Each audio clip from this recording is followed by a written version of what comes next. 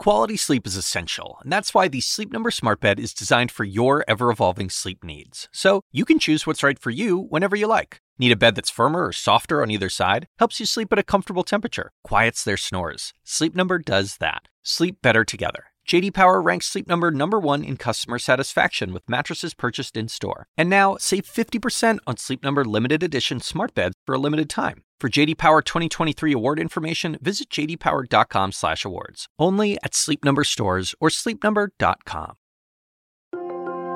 I said, this is dangerous. And you catch it. And, I caught it. I learned a lot. Great doctors, great hospitals. And now I recovered. And we can't close up our nation, or you're not going to have a nation. He says that we're learning to live with it. People are learning to die with it. As you know by now, Election Day is less than a week away. I don't normally talk about politics on this podcast, but there's no denying how entangled politics and science and public health have all become this year. It's very hard to disentangle any of it. But what I wonder is, how's the pandemic really going to play into the election? We know it's been dominating our everyday lives for the last 8 months, but how much will that actually impact voters' decisions? To try and answer this question, I spoke with David Chalian. He's CNN's political director, one of the best in the business, has his thumb on the heartbeat of this election at the state level, at the county level, at the city level.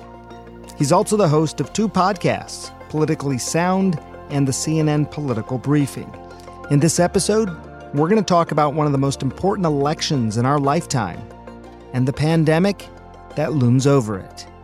I'm Dr. Sanjay Gupta, CNN's chief medical correspondent, and this is Coronavirus, Fact versus Fiction.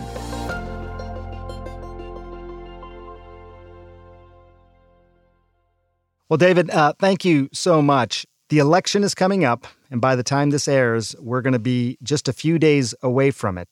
You're the guy in charge of politics, really, in this election coverage for CNN. How are you doing, first of all? I'm doing well. It's a strange election season, Sanjay, because normally I would be living out of a suitcase on the campaign trail constantly at this stage of the game, and clearly that's not happening. And so it is an odd kind of experience to be directing our coverage of a campaign largely remotely in a way that we just haven't before. How much has it affected, do you think, the quality of the coverage?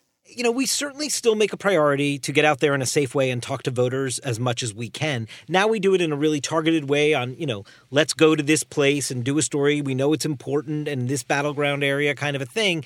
But we just don't have as many antenna, if you will, like out in the country. So I always, one of the things that always worries me is like, are we missing something in all that we do have because we just haven't been able to be out there as robustly? As a medical person, I feel a little bit in the bubble, if you will, in terms of how people are really responding to this issue. We know it's a huge issue. It's the biggest public health crisis of the last 100 years. But how big an issue do you think it really is politically? How much do you think it will affect this particular election? It's such a good question, Sanjay. Actually, when you just look at the raw poll numbers, the economy tends to still outrank coronavirus when you ask Americans the importance of certain issues. Now, that being said, this entire campaign is the coronavirus campaign. This is the entire context. This is a president who's up for re-election in the midst of overseeing this pandemic, mismanagement, I think, is the fair way to describe it in the way that it has been handled. But so we do this weekly survey with Georgetown University and the University of Michigan, and we just ask voters, what have you heard in the news about Donald Trump and about Joe Biden? The word cloud about Donald Trump, you can only read one word on it. Every other word is so small. It just says coronavirus across the word cloud in the biggest possible letters. It is the dominant force in this election. And by the way, it's also what Joe Biden is completely running on. So even if some voters were not necessarily thinking, oh, this is the coronavirus election, Joe Biden, as one of the candidates in the race, is insisting every day in his messaging it is about the coronavirus. It was clear that it was possible to do both in the sense of both not tanking the economy and also having a robust response to the coronavirus. We saw that in countries around the world. South Korea, for example, is one that comes to mind. A good example because they were diagnosed, they had their first patient confirmed on the same day the first patient was confirmed here. But the narrative is, as you point out, I think, David, that it was one or the other. Does that seem like it's an effective strategy for President Trump then to be really leaning into that?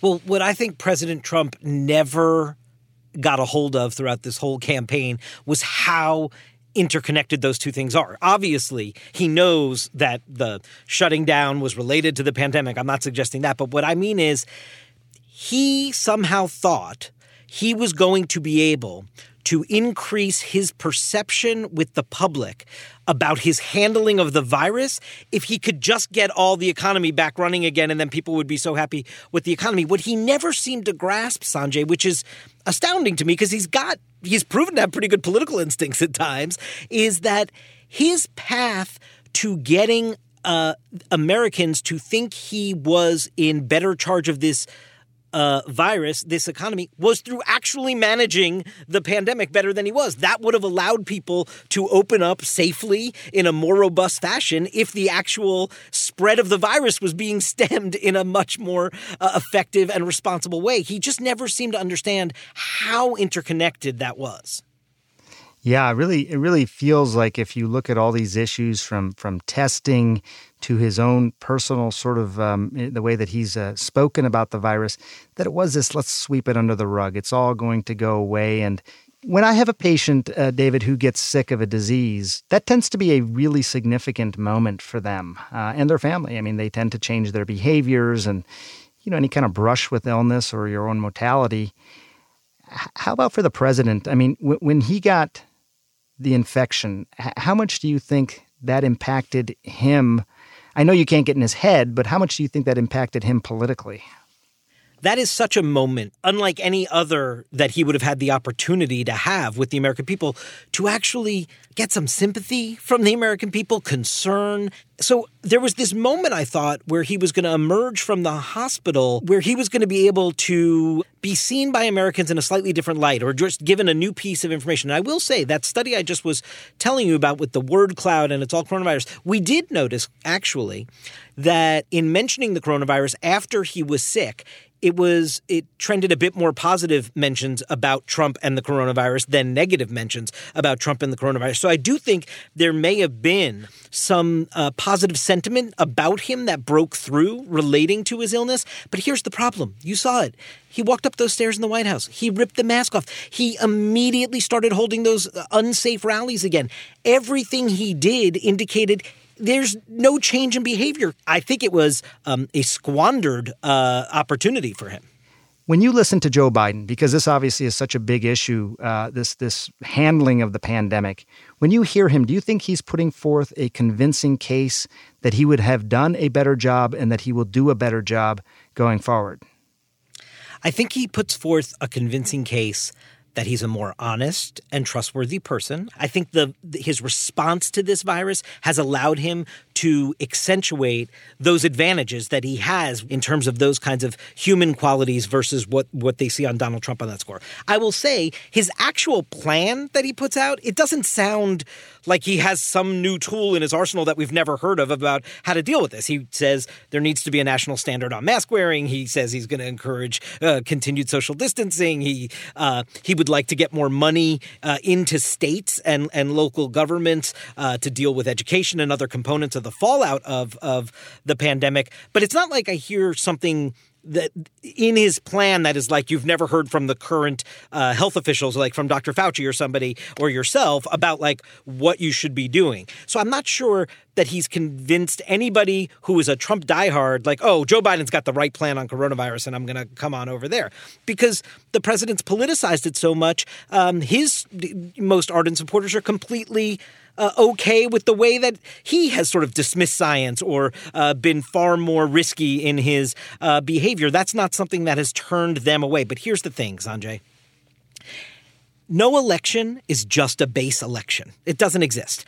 In politics, it is a both-and proposition. It's not either or. You got to put all the puzzle pieces together. And so Just like Donald Trump in 2016 was not elected with just his base, he won independents. He won seniors. He had a broader coalition than he has right now. And he's working these next many days to try and peel some of those people back and in the Electoral College put it together in a way that maybe he can still have a path to victory. But when you look at how senior citizens, which was a sort of reliably Republican slice of the electorate, they started drifting before coronavirus. We saw in the 2018 midterms they were drifting towards the Democrats, though the Republicans still won them, even as the Democrats won the House. But now it's such a Joe Biden advantage, and it is such a reversal of fortune with Donald Trump. There's no doubt that the virus has exacerbated in that vulnerable population how they're assessing these two leaders. How is voting going overall? My perception is, and again, you're the expert, is that the same people who are worried about coronavirus because of their age or pre-existing condition or just they're paying attention, not thinking it's a hoax, may be the same people who are less likely to actually go out there and vote. Obviously, there's mail-in voting and other types of voting, but is that a factor, do you think? I don't know that we know that they're less likely to actually cast a ballot. I think we do know is that they are far more likely to not cast a ballot in person. We know the universe of people who are voting by mail-in absentee and early versus the universe of people who tell us they plan to vote in person on Election Day. They are politically like Mars and Venus, just different. Biden supporters and Democrats are much more concerned, and therefore they are voting by mail in ways we have never seen before. And we are going to see so much more mail-in absentee voting in this election than this country has ever seen. It may take a while in some places to actually get all those votes counted because these local election officials have never seen an influx of mail ballots like this. But we do know there is such a political significant difference between those two groups, and that Trump supporters and Republicans say they fully intend to vote on Election Day, which is why as you see all these early vote numbers come in, you don't have a complete picture. You have a picture of what that more Biden supporting piece of the electorate looks like. But until we see who turns up on Election Day itself, which we expect to be a much more pro-Trump electorate, you just don't have all the puzzle pieces together. Is the election coverage going to feel different when I watch it this year on November 3rd? You know, I think some of it will feel very similar. I will tell you our approach, Sanjay, is to make sure, as always, like you do all the time with every bit of reporting you bring to CNN, we are going to do that facts first. So when you see the vote totals of what the race looks like at a given moment in Florida, to make sure that we give context around that. How much of that vote is absentee vote? How much of that vote is Election Day vote? We're going to be a little more granular on that level because people are voting differently in America than they have before, and the casting and counting of these ballots is going to occur differently because of the pandemic. And so we just want to make sure at all times through election night, we're being as transparent as possible and telling people it may take a while to count ballots. That doesn't mean something's wrong. And that if Donald Trump wants to go out and declare victory prematurely and the facts don't back that up, we will make sure to make clear to our audience as well. We don't have facts that back up that there's a victor in this race yet. So we will always be bringing the facts, the context, and the real-time data as best we can. And other than that, I think you will see maybe an election night that you've become accustomed to seeing on CNN. Thank you so much, David. I really look forward to it. Keep up the amazing work. Please take care of yourself. Stay safe. Stay healthy. Thank you, Sanjay. It's a mutual admiration society. That was David Chalian, CNN's political director. If you want to listen to more of David talking about anything and everything politics related, check out his podcasts, Politically Sound and the CNN Political Briefing. And if you have questions, please record them as a voice memo and email them to asksanjay@cnn.com. We might even include them on the next podcast. We'll be back tomorrow. Thanks for listening.